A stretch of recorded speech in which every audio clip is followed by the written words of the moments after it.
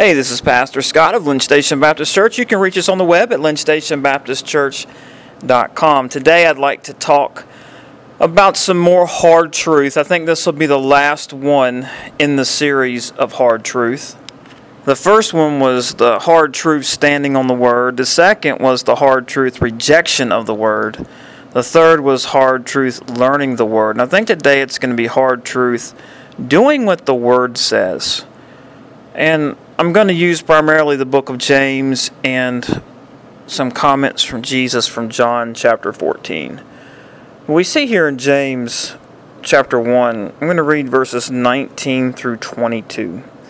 James says this, "My dear brothers, take note of this. Everyone should be quick to listen, slow to speak, and slow to become angry. For man's anger does not bring about the righteous life that God desires. Therefore, get rid of all moral filth and the evil that is so prevalent, and humbly accept the word planted in you, which can save you. Do not merely listen to the word and so deceive yourselves. Do what it says." Do what the word says. Think about it. If the word is indeed received and planted in you and in me, it will result in action.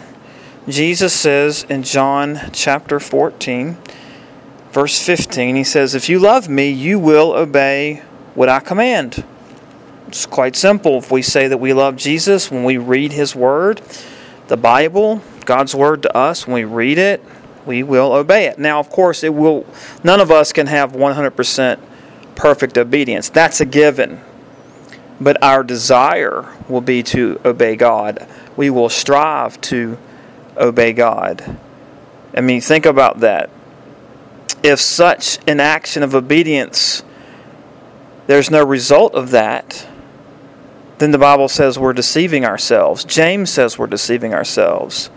And we're assuming we have received the word, though in actuality we have not. In other words, we're an unbeliever. I've been in pastoral ministry for 17 years, and I've seen many a people bump their gums and say that Jesus is their Lord and Savior, and yet could care less about what the Bible says and about obeying His Word. Now, only God knows their hearts, and only God knows if that those people are truly saved. But the point is this. Jesus says in Matthew chapter 12, and He's talking to the Pharisees, He says, "Make a tree good and its fruit will be good, or make a tree bad and its fruit will be bad. For a tree is recognized by its fruit." And Jesus looks at the Pharisees and says, "You brood of vipers, how can you who are evil say anything good? For out of the overflow of the heart the mouth speaks." That's from Matthew 12, verses 33 and 34. You know, you think about that. Out of the overflow of the heart the mouth speaks. If our hearts are overflowing with thanksgiving and love for the Lord, then we're going to reflect that in our speech.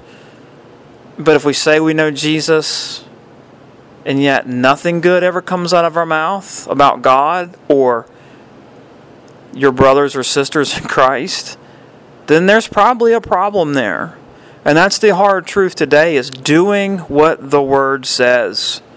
If we're a Christian, we're going to strive to do what the Word says. If we say we're a Christian and we're not striving to do what the Word says, we probably ought to examine ourselves to see whether or not, as Paul says to the Corinthians, if we're in the faith. So take care, and God bless. Until next time.